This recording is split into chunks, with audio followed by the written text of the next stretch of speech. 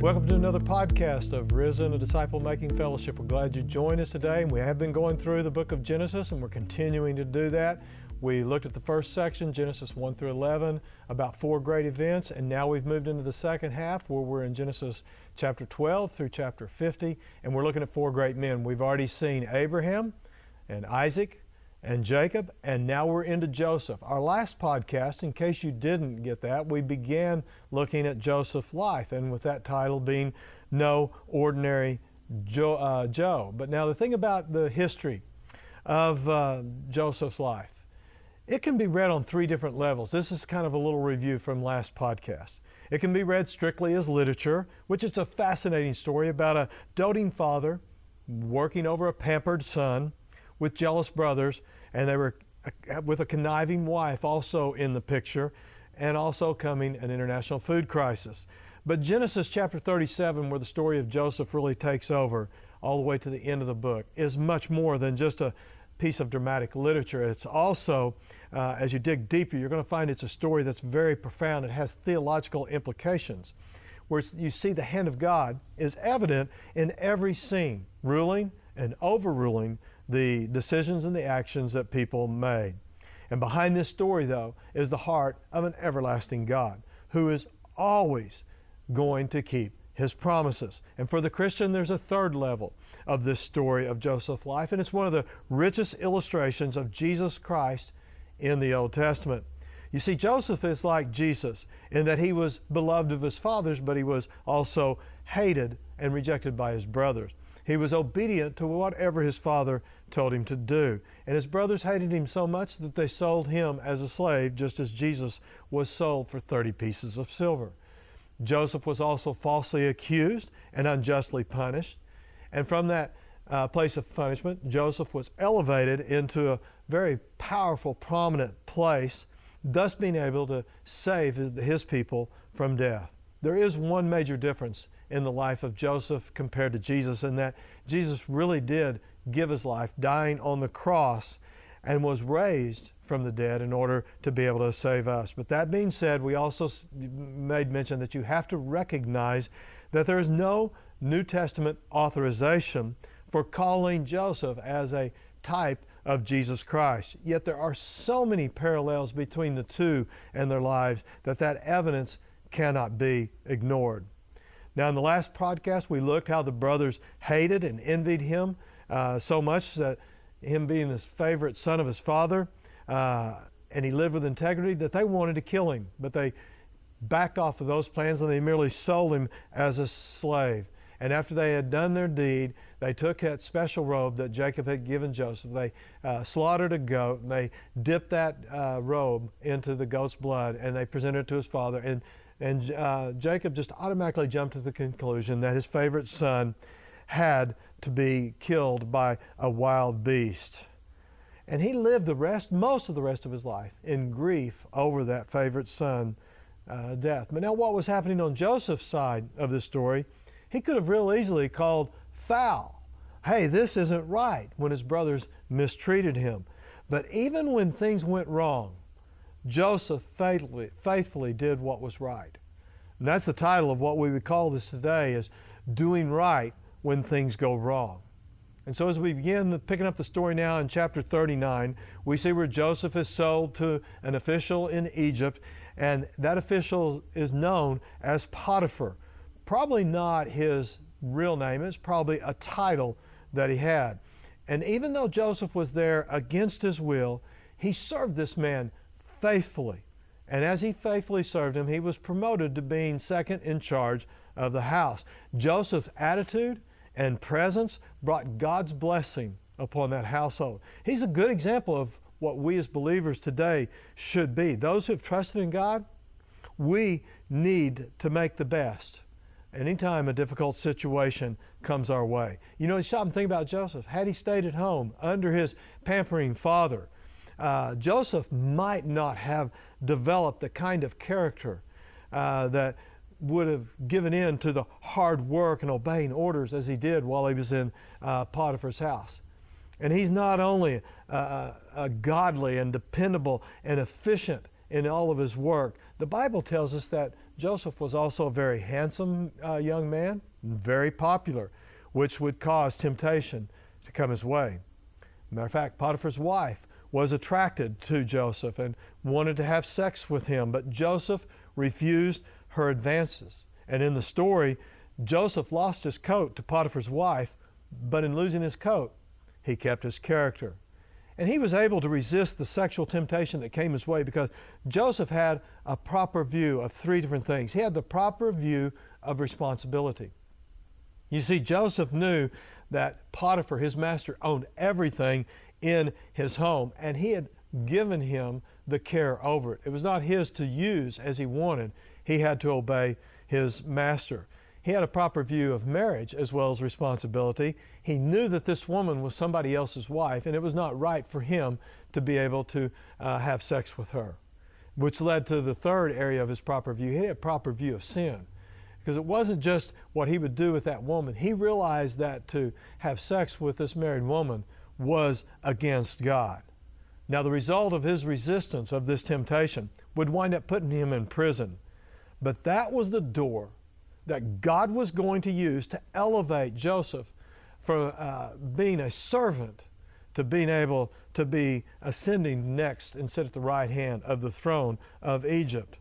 And all this time, while all this is going on, God was in control, and He was working out His wonderful plan, His plan that He had for Joseph. But not just Joseph, the plan that He had for Egypt, the plan that He had for Joseph's family, and really the plan that God has for the whole world. Now, later in the book of Judges, you read about another young man who was handsome, and he was a very strong man. His name is Samson. He too could have been a great leader for the nation of Israel. And where Joseph exercised self-control, Samson used his body to gratify his own pleasures. Joseph ended up on the throne while Samson ended up being buried in a pile of rubble. But while in prison, Joseph waited and waited for those promises, those dreams that God had given him to be able to come true, but they just weren't happening. Joseph would learn during his 13 years of being in Egypt that God's denials or God's delays are not God's denials. Just because God says no right now doesn't mean that He isn't going to come through on His promises and on His dreams. Joseph really learned what Hebrews chapter 6 verse 12 tells us about, that he was going to inherit God's promises through faith and patience. It took faith in God, patience for His timing to come to where those dreams would come true. Then Pharaoh literally put two of his servants in prison, and they just happened to be under Joseph's care. They both had dreams, and neither one could understand what those dreams meant. And Joseph, who was still on hold, waiting for his dreams to come true, gave both men the interpretations of their dreams. 3 days later, both of those dreams were true. The cupbearer, Joseph told him that he would be restored to his place in the palace and be able to serve Pharaoh again, while the baker would be executed. And 3 days later, the baker was executed and the cupbearer was back in the presence of Pharaoh. And Joseph asked this cupbearer, he said, "Please remember me when you get restored into the palace." And that cupbearer is much like many of us as human beings today. We make promises a lot of times, and then when things start going right for us, we seem to forget about all those who are around us. When our break comes through, we forget about the unfortunate ones. But in Psalm 146, verse 5 and 6, the psalmist may have had Joseph in mind when he wrote this. He said, "Do not put your trust in princes, in mortal men who cannot save. Blessed is he whose help is in the God of Jacob, whose hope is in the Lord his God, the maker of heaven and earth, the sea and everything in them, the Lord who remains faithful." Maybe the psalmist was thinking of Joseph when he said that, referring to even Jacob, his own father, not being able to help him. He had to wait for God. And F.B. Meyer has written this: "The child of God is often called to suffer because there is nothing that will convince onlookers of the reality and the power of true faith as what suffering will do when suffering is borne with Christian fortitude. And as we move into Genesis chapter 41, we're going to read about Pharaoh having 2 dreams. And none of the wise men of Egypt would be able to interpret and tell Pharaoh what those dreams mean. And then all of a sudden it struck the cupbearer. It had been almost 2 years since the cupbearer had been put in prison. And when Pharaoh had the dreams that couldn't be interpreted, the cupbearer remembered when he was in prison, there was a young man, a Hebrew, that was able to not only see dreams, but be able to interpret them. And so the cupbearer remembers this. Joseph is cleaned up and brought before Pharaoh, and Joseph interprets the dreams of Pharaoh. And he did this with an attitude of humility and dependence upon God. He told Pharaoh, he said, I can't give you the interpretation of those dreams. Only God in heaven can do that. But God will tell me what your dreams mean, and I will share them with you. And God led Joseph to be able to understand those dreams. And he told he told Pharaoh, he said, what God is doing with these dreams, Pharaoh, is he is announcing to you what is going to take place in the land of Egypt, and as a matter of fact, the whole world during the next 14 years. There's going to be 7 abundant years in which crops are just going to be flowing, but followed by 7 years of famine. And that famine was going to be so drastic that all the crops and the foods were going to be limited, and it's going to cause a worldwide crisis.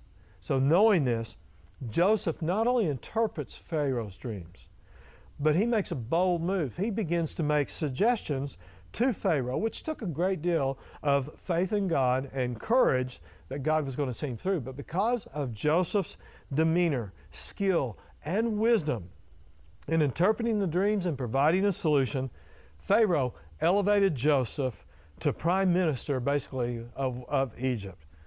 And along with being released from prison and being given the second in command in the palace, Pharaoh also gave Joseph a wife, and through Joseph and this wife, they had 2 sons. Now it's interesting about the names of those sons. One was named Manasseh, which literally means to us forgetting. And Joseph was saying by naming his son Manasseh, he's forgetting not his family, not the events, the dastardly things that his brothers had done to him, but forgetting all the pain and suffering that those events in the family had caused. Joseph could have very well easily just held a grudge in his heart against his brother. But do you understand what grudges are? Grudges are like weeds in a beautiful garden. Or grudges are like germs in a healthy body. They just simply don't belong there. And Joseph was willing to forget the bad things that had happened to him in the past. Now the second son was named Ephraim, which means a true fruit land.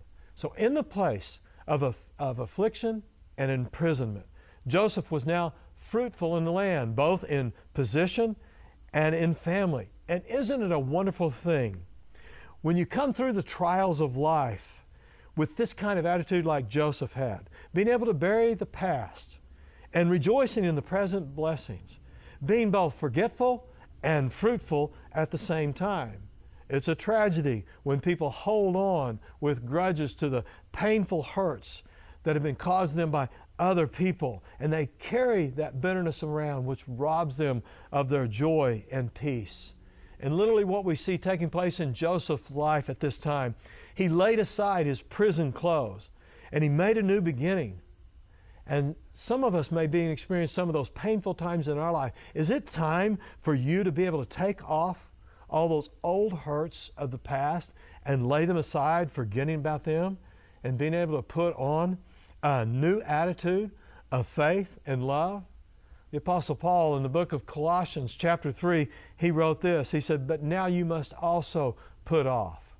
You got to take off all these things that could have real easily been in Joseph's life.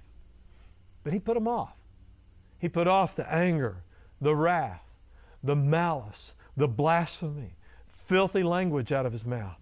And he said, do not lie to one another, since you have put off the old man and with his deeds, and have put on, take up these things, take up those new royal robes that God can give you, and put these things on, like the man who's renewed in knowledge according to the image of him who created him.